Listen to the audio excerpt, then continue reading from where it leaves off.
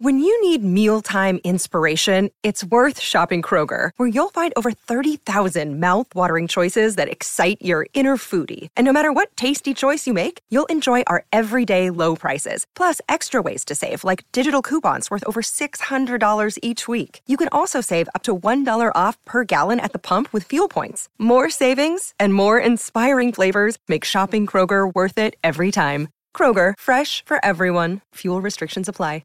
Another day is here, and you're ready for it. What to wear? Check. Breakfast, lunch, and dinner? Check. Planning for what's next and how to save for it? That's where Bank of America can help. For your financial to-dos, Bank of America has experts ready to help get you closer to your goals.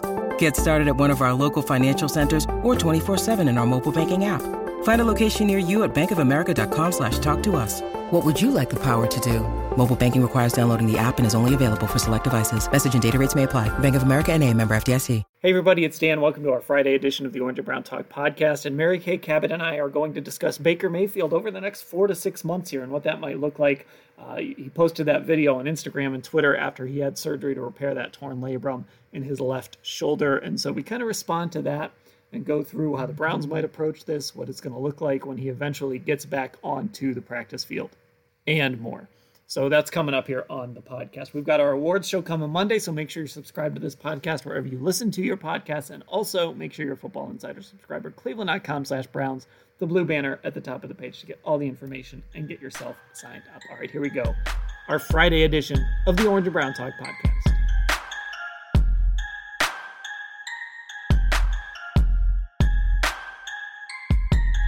And here we go on our Friday edition of the Orange and Brown Talk podcast. We're going to spend a little time talking about Baker Mayfield.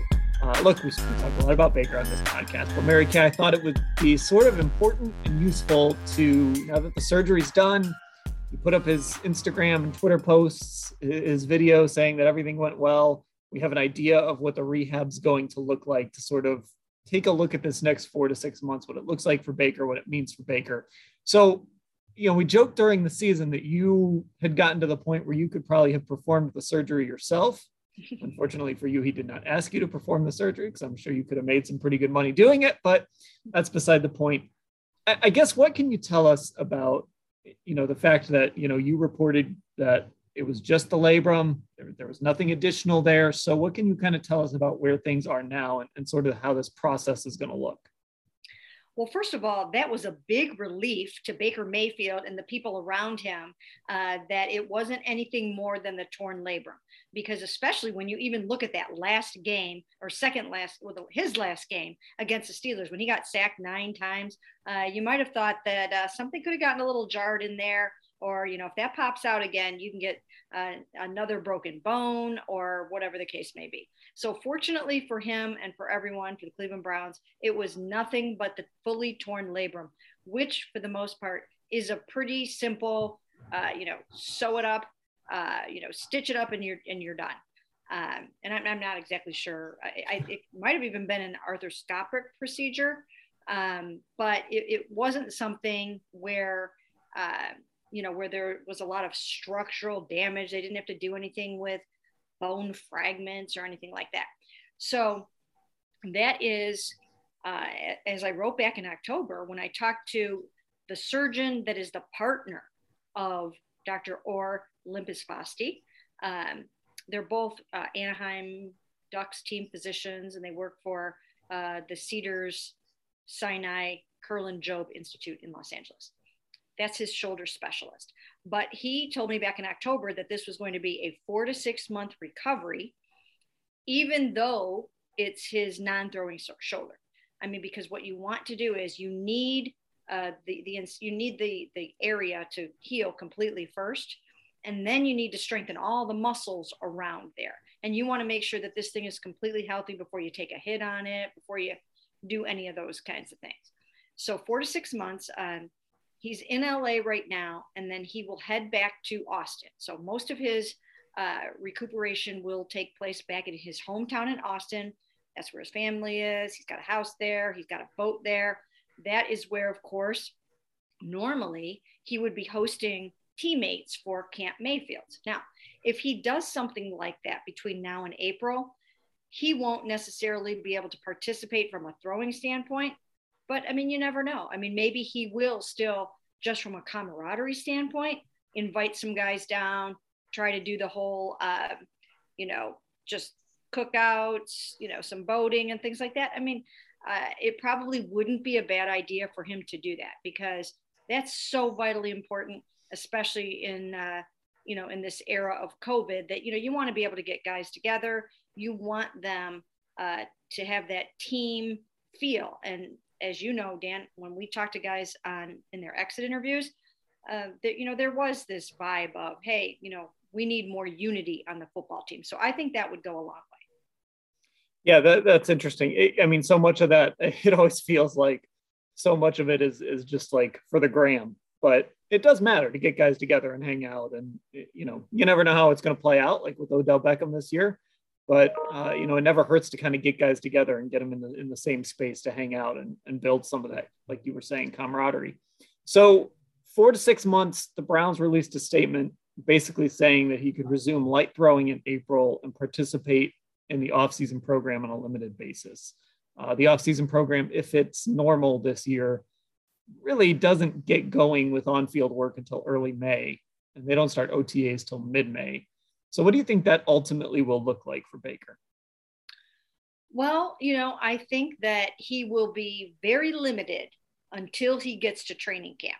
You don't want to mess anything up in May. There's no games are going to be won or lost in May, and you need your quarterback really, really healthy by training camp. And even then, I think they're going to have to be a little bit careful with him, even though they say that he'll be full go by the start of training camp.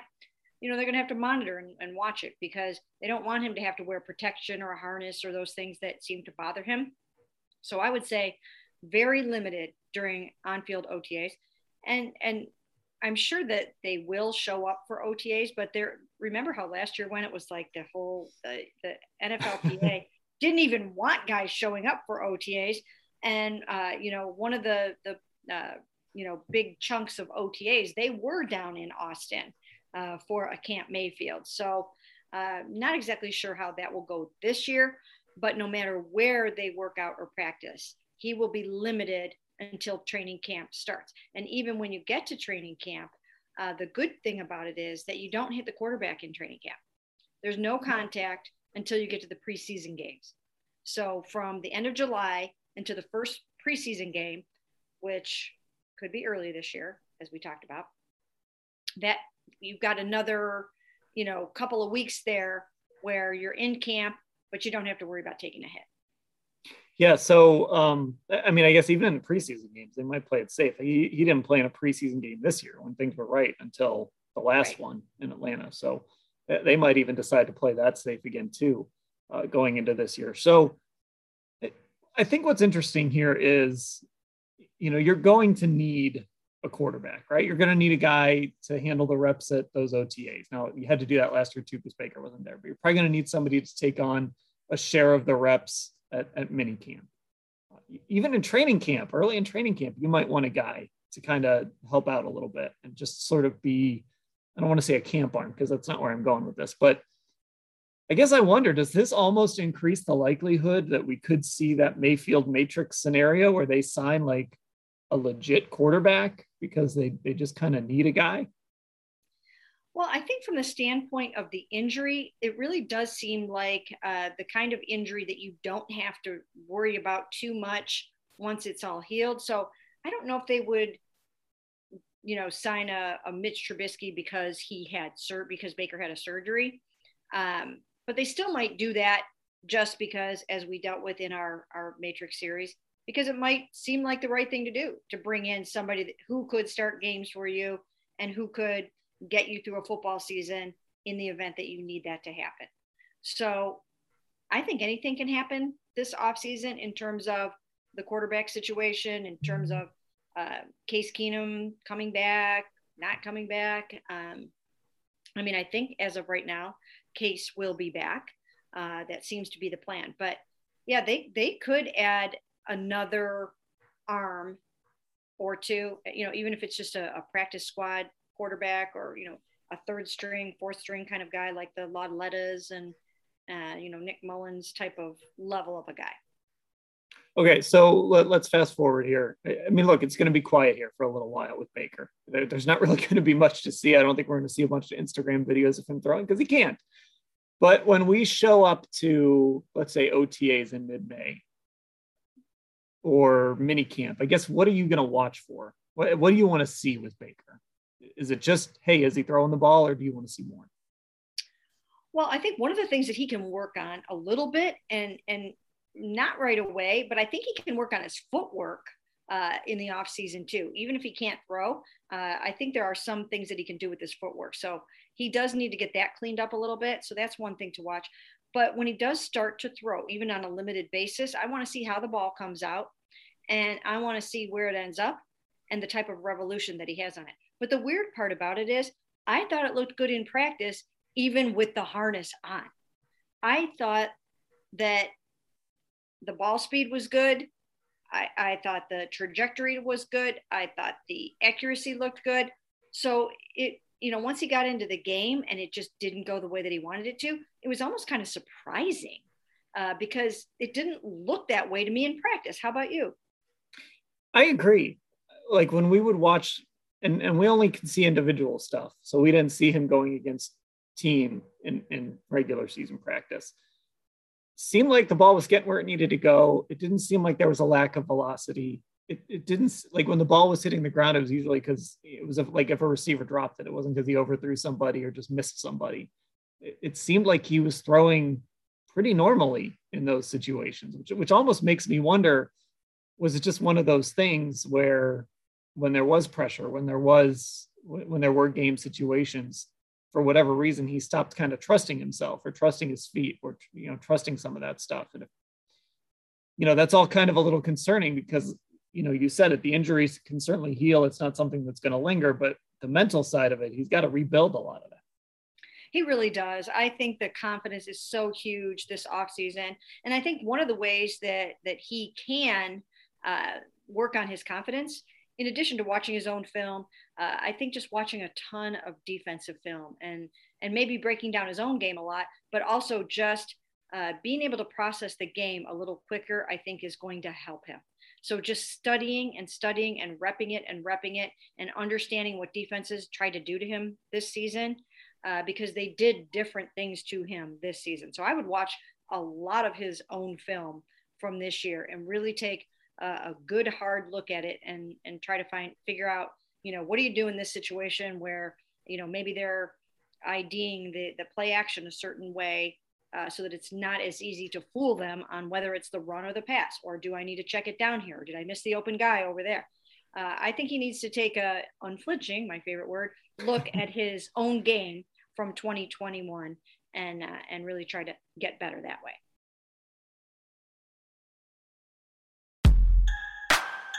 So the surgery's done. I'm just wondering, look, we love to do this stuff. It's the off season. When you parsed through kind of what he had to say in that video, did he, and if people haven't seen the video or read what he had to say, you can go to cleveland.com/Browns. We got stories on it. Mary Kay wrote a couple of stories on it, actually, on what day is today? We're recording this on Thursday, so it was Wednesday. Who knows? It's the off season. I don't know what day it is anymore. Did anything stand out to you in that video that he said? Yes, actually, Dan, things did stand out to me in that video. There seemed to be, he addressed a lot of the angst that he felt during the season. And I think that that's probably the number one thing that stood out to me, was that he was talking about, when he said, my story is not over, but he said he's going to come back not just a better football player, but a better person. I mean, I think he went through heck this year. I think the Odell situation rattled the hell out of him. I really do. I think it took a lot out of him, and it made him question and doubt a little bit who was for him, who was against him. And I think it did result in some of the lack of unity that we heard all those guys talking about. I think it made him wonder a little bit, are the defensive guys wishing Odell was still here? Are they mad that we're not scoring off of these turnovers? I think he started to doubt himself a little bit. And he talked about that after the 2019 season, that he did doubt himself then. And of course, these guys are young and they're human. And when things are not going your way, it's only natural to start doubting yourself a little bit. So I think just building that confidence back up is so key. But that really stood out to me, Dan, just the emotional aspect of what he went through.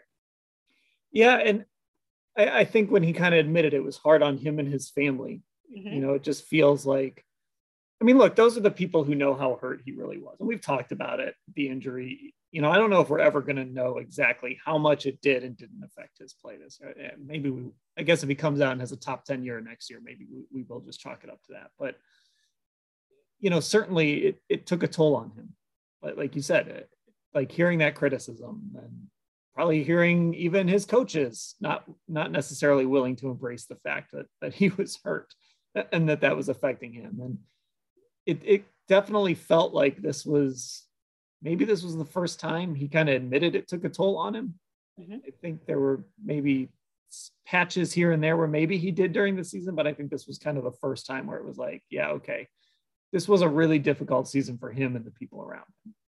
Yeah, and you could see that there were, cracks along the way, and he was showing signs of strain, and we could see it. You could see it when he walked off the field after the Detroit victory and stalked off the field and, didn't congratulate anybody, shake anybody's hand, celebrate the victory in any way, walked in, wouldn't talk, came out the next day, still seemed frustrated. I mean, there was a lot of that. I mean, there were signs that he was not doing well or not handling things very well. And I do have to wonder, did the team do enough in the aftermath, in the wake of the Odell departure, to heal the wounds of that situation? Now, maybe they did, because they seem like the kind of guys that do that. I mean, Kevin Stefanski seems so proactive to me in terms of addressing those kinds of elephants in the middle of the room and taking care of stuff like that. But I don't know. I still think that Baker was really hurt by that, and it shook his confidence. And how could it not?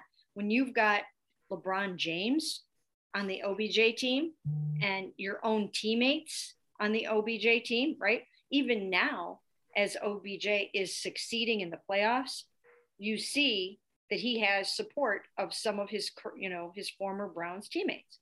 And I think that was hard. I think that was hard for Baker to manage and navigate that, because I think it made him question himself a little bit and wonder about, like, who's with me, who's not with me.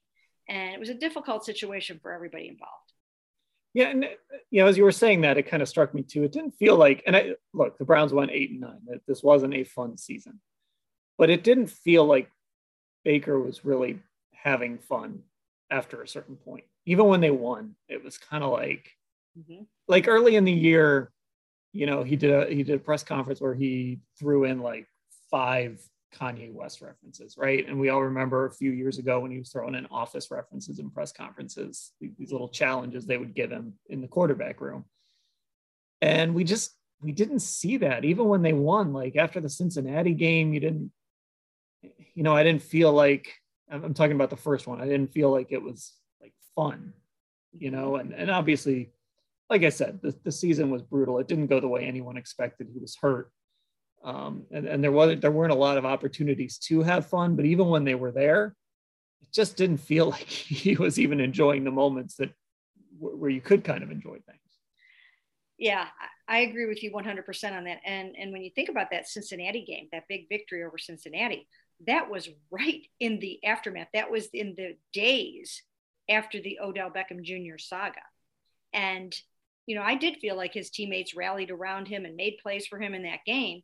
But I still think that he was completely shaken up at that point. I mean, he was still completely rattled at that point. And so, yeah, and I think that lingered on throughout the rest of the season. And then, as we've talked about so many times before, even though Jarvis Landry supported Baker Mayfield, he never came out and publicly stated that. And, I think that would have helped out a little bit, for the leader of the receiver room to come out and say, we've got his back, we're for him, we're rallying around him. We're going to do everything that we can. We need to pick up our level of play. But I think some of the offensive players, I don't think Baker was the only, and I've written about this.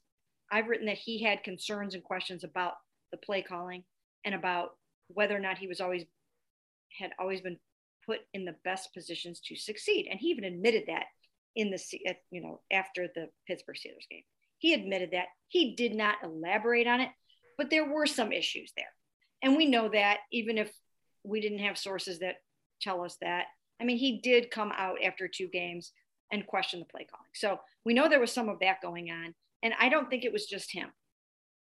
And so, and when he told Alex Smith, it might've been before that Steelers game, that he, that he had to fix relationships in the building. I mean, there was just stuff going on that we don't know about. Yeah. Right. I mean, there was just stuff going on. And I think it's going to be one of those situations where he sits down with like a Jay Glazer or somebody, and he just opens up and tells somebody like exactly how he felt about everything last year. Yeah. There's a lot that wasn't said, but you could sort of figure out in what was being said and kind of how people were handling things. And you could just tell that disconnect was real. I mean, obviously you did a lot of reporting on it and you wrote that big story on it, but I mean, it was real. Like you could see it, you could feel it. And it was like that story, everything you had in there just sort of confirmed a lot of that stuff. Like that was really there, no matter what Baker tweeted in the aftermath. Yeah. And and then if you didn't believe it at that point, I think that when you heard John Johnson coming out and talking about the disconnect between the defense and the offense, I think that drove home the point that there were issues. There were communication issues, and that something was just off. And you had been saying that for a long time, Dan. You had been saying for months that something is off with this football team, right? And I think that some of those guys pinpointed it in those exit interviews that, we just didn't feel united, offense and defense. And that can happen when you've got a defense that's holding teams to 16 points in 9 of 12 games or whatever, and you've got an offense that's scoring 17 or fewer points in 10 of their last 14 games. You can start to feel the rift a little bit, like, hey, what's going on? And it shouldn't be that way. Obviously, it shouldn't be that way. But sometimes it just takes more communication. So I think I actually asked Greg Newsome this in one of the exit interviews. Do you guys have any plans to get together, off-site, sort of offense and defensive guys, not just a passing camp over here or, a pass rush camp over there and a tight end camp over there. You know what I mean? Not just tight end university and Von Miller pass rush. I mean, maybe they need to have, a couple little team building offense and defense together type of situations. That's what I would do. So I don't know if anybody will do it. I mean, maybe Baker should do it. I mean, if Baker really wants to be the leader of this football team, maybe he should take the time to invite people down just for a team building session. Like we saw last year, he's got the boat, he's got the house, he's got, I mean, you can do something like that. It doesn't have to be the whole team, but you take 8, 9 guys on defense, 8, 9 guys on offense, and see if you can't get something going. Yeah. And, look, I don't want to make too much of the off-season program, but some of that stuff can happen if guys are in the building, right? For workouts and for OTAs. I mean, you get these 10 OTA practices and you get this mandatory mini camp. I mean, these guys are around each other a lot, and it's a training camp-like environment, especially that mandatory mini camp. It can, I mean, that's certainly an area where I think it can help when you get all those guys together on the practice field and in meeting rooms and in the weight room. And you do lose that without the off-season program. I mean, is the off-season program necessary to win a championship? Maybe not, but it certainly doesn't help to be around the guys a little extra in the spring. Yeah, you're very, very right about that. And somehow it seems to me that the defense, even though those guys were all just sort of thrown together, it still seems to me like somehow, and I think it's because of some of the personalities on the defense, it seems to me that they did develop a good bond together on the defensive side of the ball. It seemed like, like they were almost a little bit more of a brotherhood, or they just felt a little bit more of that family feel on that side of the ball. So I think it's there, and I think it's possible, but they need to reach across the locker room and pull in the other side of the ball and see if they can't get something better going on. But again, I think a lot of it had to do with the departure of Odell. One last thing that he did say in that video that I thought was interesting, and it kind of stuck out a little bit. So it was sort of like, wait, what? When he said, "This is not the end of my story," which I thought was interesting, because I don't think anybody has written like the Baker Mayfield career obituary yet. I think obviously there's been talk of, is this the end of him in Cleveland? And maybe that's what he was getting at. But I thought that was an interesting line. That was interesting. I actually used that as my headline on the story, because I thought that was the most compelling thing that he said. So I'm really glad that you brought that up, because I thought the same thing. I don't think we have ever wondered if this is the end of Baker Mayfield's story or career or anything like that. So I think that might be a function of, he took a beating from the national media. I mean, a beating from the national media this season. He really did. And some of those games where he did not play well just so happened to be on national television in front of the world on Christmas Day or on Monday Night Football, the next game after that. And it just seemed like, I think, we did actually watch those two games back to back. And in the moment, it does have a feeling of finality to it. It does have a feeling like, this isn't going well. Like, what is this? And nationally, I think a lot of people did write him off, so I think that might be his reaction to that. Now, I don't think locally we wrote him off and thought it was the end of the story, but I can't honestly say that I don't feel like the national media in some respects felt that way. Yeah, I think even when we've discussed, like, is this the end for him in Cleveland? It's like, oh, he'll go someplace else and play. Somebody else will bring him in and give him I guess.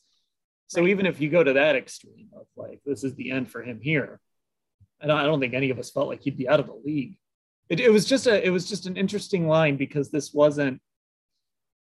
It was a serious injury, but it wasn't an Achilles, it wasn't an ACL, it wasn't something career threatening. It was, torn labrum surgery, like you mentioned it. As long as everything heals up okay, it's not going to be a lingering issue. Right, exactly, 100%. So it was somewhat dramatic. It was a dramatic video with some deep themes in it, and some pretty profound feelings expressed in that video.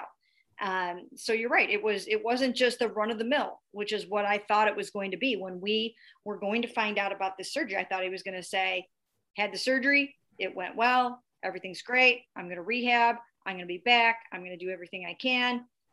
But he put a lot more in there than I was anticipating. And he showed his hand a little bit, that this was a tough emotional toll on him. And that, and I think that the end of the story thing confirms what we have been saying, that he needs to rebuild his confidence and get back to feeling really good about himself and his game, and, get back to having fun playing the game. Like you said, he did not have fun this year. And maybe it's hard to have fun when, again, so many things around you are not going well, and the ball isn't always going where you want it to go. It's difficult. It's not fun to not have success. And he had so much success at the college level. Like, everything just turned to gold for him at Oklahoma and Texas Tech. And it hasn't been that way. It has been a roller coaster. And when I hear him say things like, I have to fix relationships in the building, I still wonder what he means by that. Like, I don't know what he means by that. Some people tell me he still means, the aftermath, the wake of the Odell Beckham Jr. departure. But I'm not sure that's what he means. I'm curious. I want to know what he means by that. Yeah, look, it's going to be something to watch. Maybe this is a time heals all wounds situation. If he comes back and a new season and everything's behind him, I guess we'll see. Some of it might depend on who's still left on the roster too. when the off-season smoke kind of clears as well. And as it happens, we will discuss it here on this podcast. Now, we've got the awards show that we're going to do coming up on Monday. That's the whole group. We're going to hand out some awards for the 2021 season. So that's coming up on Monday. Make sure you're subscribed to the Orange and Brown Talk feed. And we did the quarterback draft. If you missed the quarterback draft, I don't know what you're doing. Go back and listen to that. That came out on Thursday. Again, just check those Orange and Brown Talk feeds. And if you're not a Football Insider subscriber, cleveland.com/Browns, the blue banner at the top of the page. Get all the info and get signed up. Mary Kay, I'll talk to you later. Sounds great.